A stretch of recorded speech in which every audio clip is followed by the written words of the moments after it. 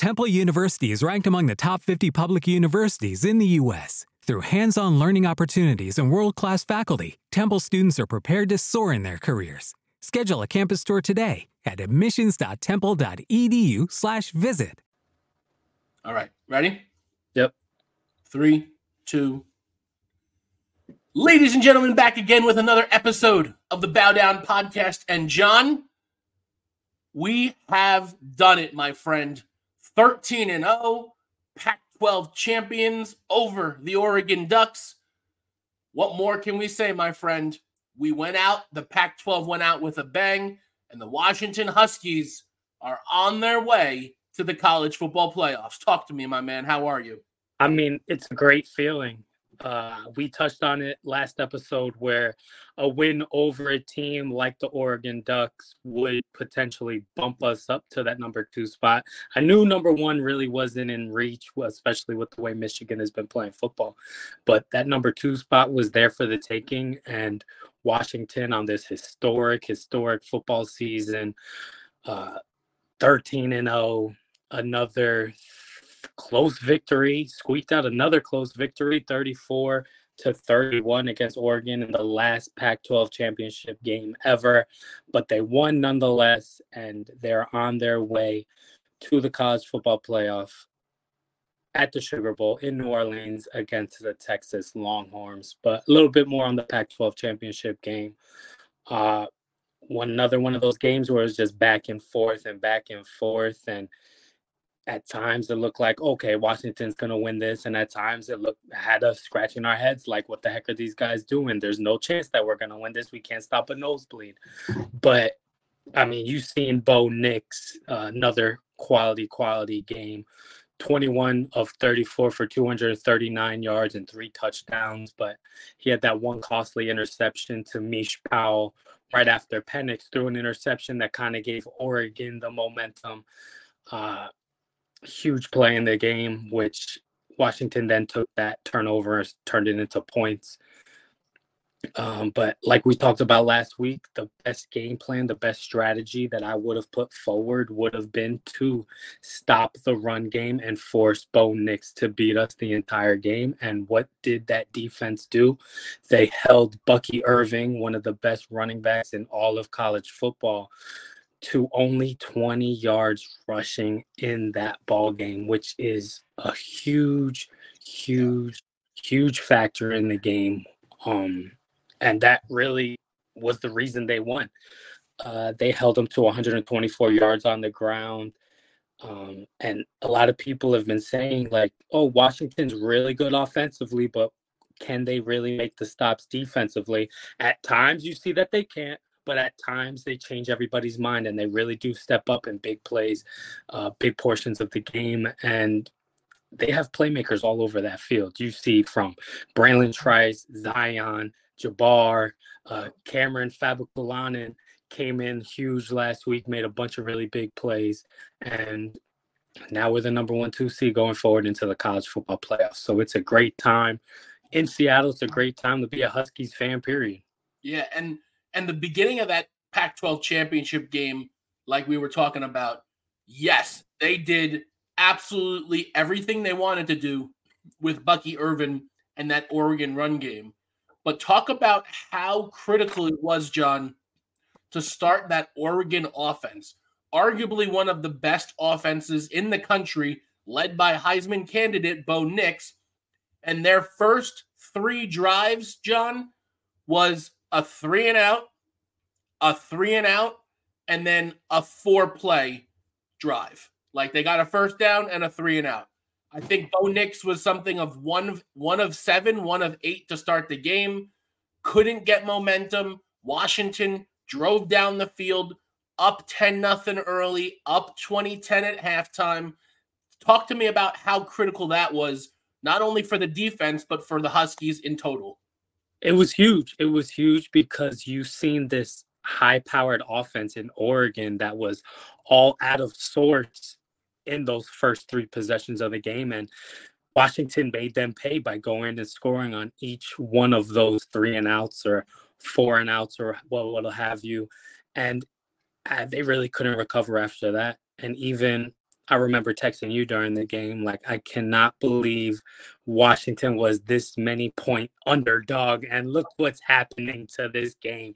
And it's just one of those things where they never really found themselves. They never really got into a momentum. They never really felt comfortable in the game and firing on all cylinders like their offense is used to throughout the year. And at the end result was a loss for them. Comparing the two Heisman candidate quarterbacks, you could see the Heisman ceremony going on in my background right now. I'm kind of tuned into that. Bo Nix for Oregon, 21 of 34, 239. Did have 3 passing touchdowns, also had that costly interception like you spoke of. He did have about 70 yards on the ground rushing with a long of 44, so 90% of that rushing yard total came on that one second half, third quarter rush that kind of moved Oregon down the field. But I can't say enough about Michael Penix Jr. You see him up on that Heisman stage right now, 27 of 39, 319, and a touchdown. Did have the 1 interception, but Michael Penix Jr. outplayed Bo Nix and beat Bo Nix 2 times this year, including the Pac-12 championship, which was seriously the last Pac-12 championship of all time. The conference belongs to the Washington Huskies. Besides Michael Penix with his stats, who was arguably as solid as can be, we had the joy of watching the big 3 when it comes to our receivers, all healthy, all on the field, all doing the damn thing. We've talked about Rome Odunze all season long, 8 receptions, 102 yards. Yet another typical game for him. Jalen Polk, 5 receptions, 57 yards. It looks like he's got his confidence back, John. We'll talk about that in a moment. But what I want you to lead with in this big 3 wide receivers, Jalen McMillan back on the field, taking the top off the defense. 9 receptions, 131 yards. Talk to me about J-Mac and what he meant to Penix and this offense. I think the proper welcome would be, welcome back, welcome back, welcome back. But finally, Jalen, as healthy as he's been since the first 3 games of the year, 9 receptions, 130 yards, all that rust is gone. He looks just as good as he did at the beginning of the season. And now you have these 3 weapons going forward in the college football playoffs, hopefully into another game after that playoff game. But they're going to be really firing on all cylinders now. Like, they were just messing around with everybody, just with Jalen Polk and Rome Odunze. But Jalen McMillan, quality number 1. He's a number 2 on this team, but he's as good as they get. And he's going to show everybody what he's capable of doing. Jalen Polk. So we know Rome Odunze put in work all season long, finished the season 81 receptions, 1,428 yards, 13 touchdowns, an average, John, of almost 18 yards per catch for Odunze. We know he put the work in, but Jalen Polk with the 5 receptions and 57 yards in the Pac-12 championship got him to 60 receptions and 1,000 yards on the season. McMillan only finished with about 470 yards due to the injuries that he faced through the season, but 60 receptions, 1,000 yards, and 8 touchdowns for Jalen Polk. What does that mean? Being able to have the big 3 all healthy, and how potent this offense could be up against Texas. And that's after Polk had goose eggs back-to-back games. So those numbers could be even higher than what they are. He has 1,000 yards even. And on our preview episode, we both said that they could potentially have 3,000 yards receivers on this team. And it's unfortunate that Jalen McMillan wasn't able to play a whole healthy season, because they would have blown that out of the water. And Penix Jr. would have had 1,000 more receiving yards than he has right now. But it's huge going forward to have these 3 healthy, especially with the emergence of Dylan Johnson in the backfield now. And then you could throw in Jeremy Bernard. You could throw in Giles Jackson. You could throw in all these guys, Jack Westover, Devin Culp.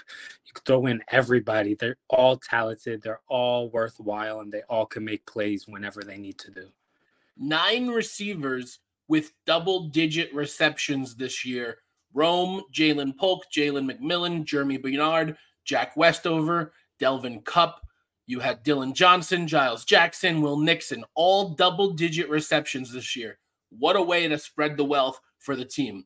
But, John, you brought up one of the biggest things from the Pac-12 championship that we haven't spoken on yet, the player of the game, yet again, Dylan Johnson, putting his head down and running through people. 28 rushes, 152 yards, 2 touchdowns. Talk to me about what this emergence of gotta be an NFL draft prospect by this point. Dylan Johnson, 201 carries on the season, 1,100 yards, and 14 touchdowns for DJ. Talk to me about DJ, what he meant in the Pac-12 championship. And even 2 games to add to those stats too, potentially, for Dylan Johnson. But just another solid performance. We've been high on him throughout this season, and it showed. We talked about it again. It's funny how we talk about all these things before the game happens and then actually happens during the game. But he was able to control that time of possession when they really needed them to bleed the clock out, really work the clock, keep away from that Oregon offense. And he's become such a huge complement to that high-powered passing attack that the Huskies possess.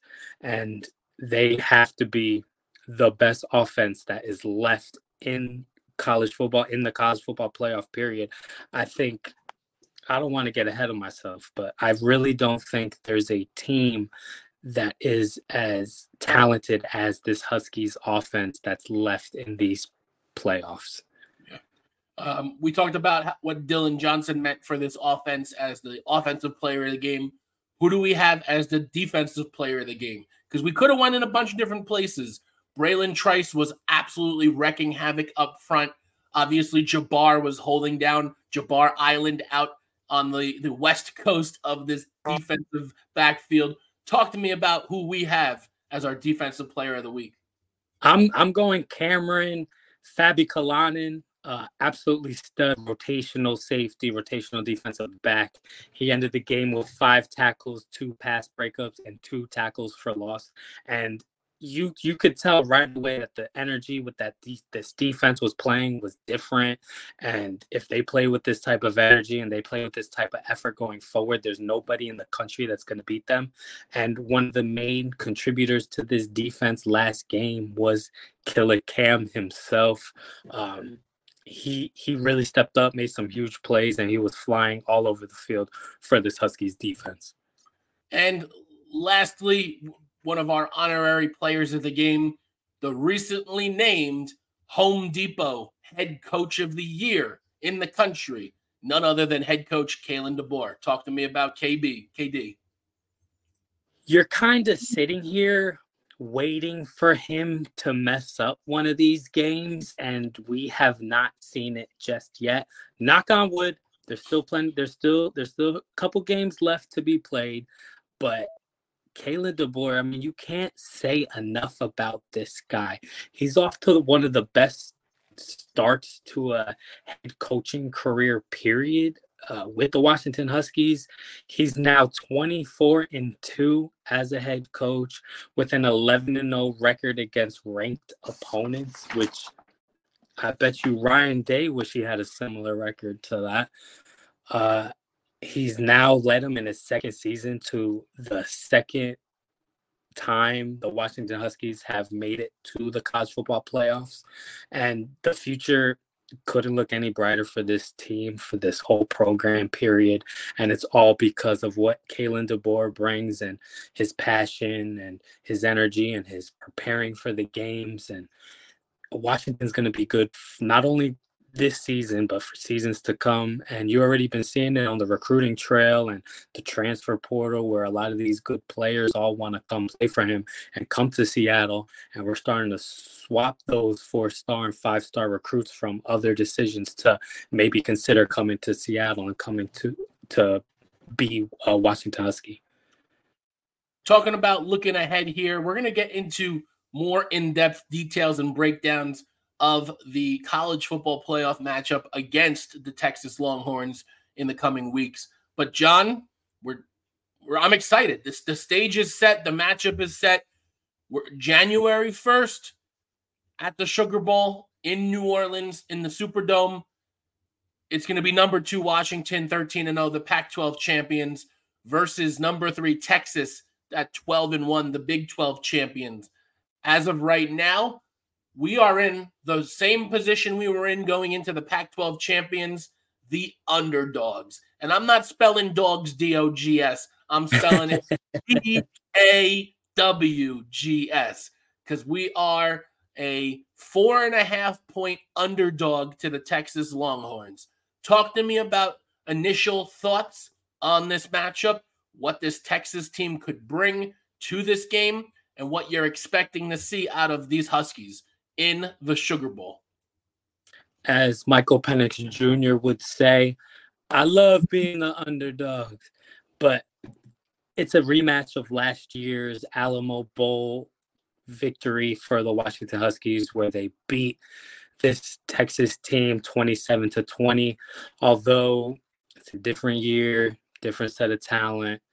I can't believe that the Washington Huskies are an underdog, especially after last game and the last performance that they played out, which is crazy to me. And it's a little bit like, here, kitty, kitty, kitty, kitty. Like, do they know something that I don't?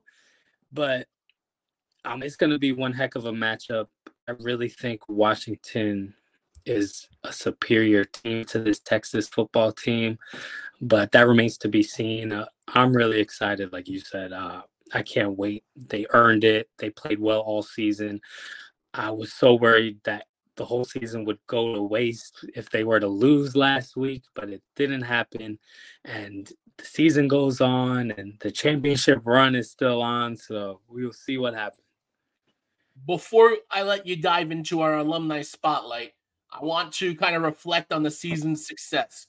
This is the first year of our Bow Down Huskies podcast. And John, we are undefeated as a podcast duo with these Washington Huskies. So it's only going to continue momentum from here on out. And I'm super excited about that. But I want to ask you what your favorite games, favorite moments, if you have a favorite play of the regular season or the Pac-12 championship of this 13-0 undefeated season for our Washington Huskies. What do you got for us? I have a few. I have a few that really stand out, and that USC game really stands out to me, especially where Penix dodged all those players, ran down over to the sideline, and then was able to find Devin Pope in the back of the end zone for a touchdown. I think that was a crazy play. Dylan Johnson in that USC game where he ran for the 256 yards. That was one of my favorite moments. And the first victory over Oregon in Seattle, where it came down to that missed field goal. There was nothing sweeter than that. I was reminiscing that victory all the way up until the next game on Saturday, which all the players probably would, because they struggled against Arizona State. So, yeah, like you said, this is our first year doing this and covering this team, and we're so blessed to be in a position where they're 13-0 in the college football playoffs with a chance to play for the national championship. We're super excited. We're so invested into this team, and we couldn't be happier to have this opportunity that we have.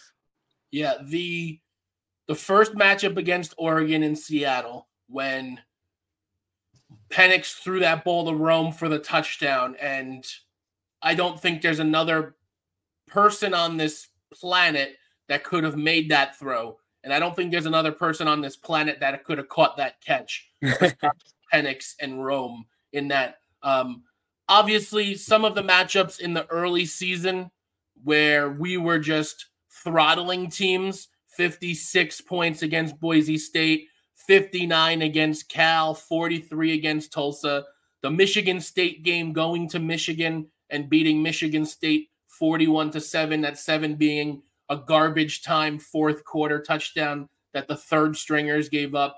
Just like setting the momentum and setting the tone from Jump Street about we had a good season last year in Kalen's first full season. We're bringing the heat all year long. And we rode that wave to 13-0 and the college football playoffs. Obviously, we didn't mention it yet, but Michael Penix Jr. Maxwell Award as the best player in college football this season, powering the Pac-12 champs to a 13-0 record, 66% completion percentage, led the nation with 4,218 yards, 33 touchdowns. I couldn't have asked for a better first season of this podcast and for a better overall season to our Washington Huskies, just dedication at the Bow Down podcast than this one. So I'm super stoked about what we've done, what the team has done. I'm so proud of what you're doing, JG, with our social media. We're up to over 10,000 followers on the Instagram. We are every day interacting with the players, people giving us love left and right. Super proud of that and super excited what the future holds because, yes, this time in 6 to 8 weeks after Washington hopefully, knocks on wood, wins the national championship, we're going to lose Mike Penix. We're going to lose Rome. There's going to be some players, Braylon Trice, that are going to go to the NFL and succeed at that next level. But the combination of what this team has been able to do on the recruiting circuits with those 4- and 5-star recruits, as well as, hey, Kalen DeBoer is a coach you want to play for. If that transfer portal is open, you're more than welcome to come to Seattle. So I'm super excited what's going to happen. A new conference, a new team coming next year. But we're going to hold all that talk for the next few weeks because my mindset is on the matchup versus Texas on January 1st, the All-State Sugar Bowl. And it's a good thing you stopped it there because I was going to jump in. If you want to talk transfer portal, we could talk transfer portal for an entire episode of potential gets and who we really need to make this team good again. And where's Cam Ward going to go because everybody wants Cam Ward. But we could save that. But however, Jason Brown, running back from the Seattle area at O'Day High School, broke everybody's heart when he committed to Arizona State. What is wrong with you, dude? What is wrong with you, bro? Listen, maybe he just likes to party down in Arizona. It is what it is, my friend.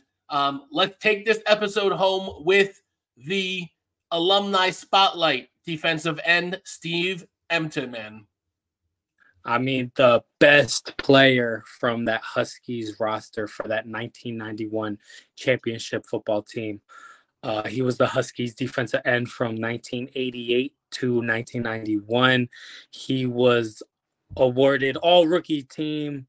He was unanimous All-American 1991, Outland Trophy, Best Lineman in the Nation 1991, Lombardi Award, Best Defensive Lineman 1991, Bill Willis Award, Best Defensive Player 1991, another Lineman of the Year Award for 1991, 2 times Morris Trophy, 2-time Pac-10 Defensive Player of the Year, 90 to 91.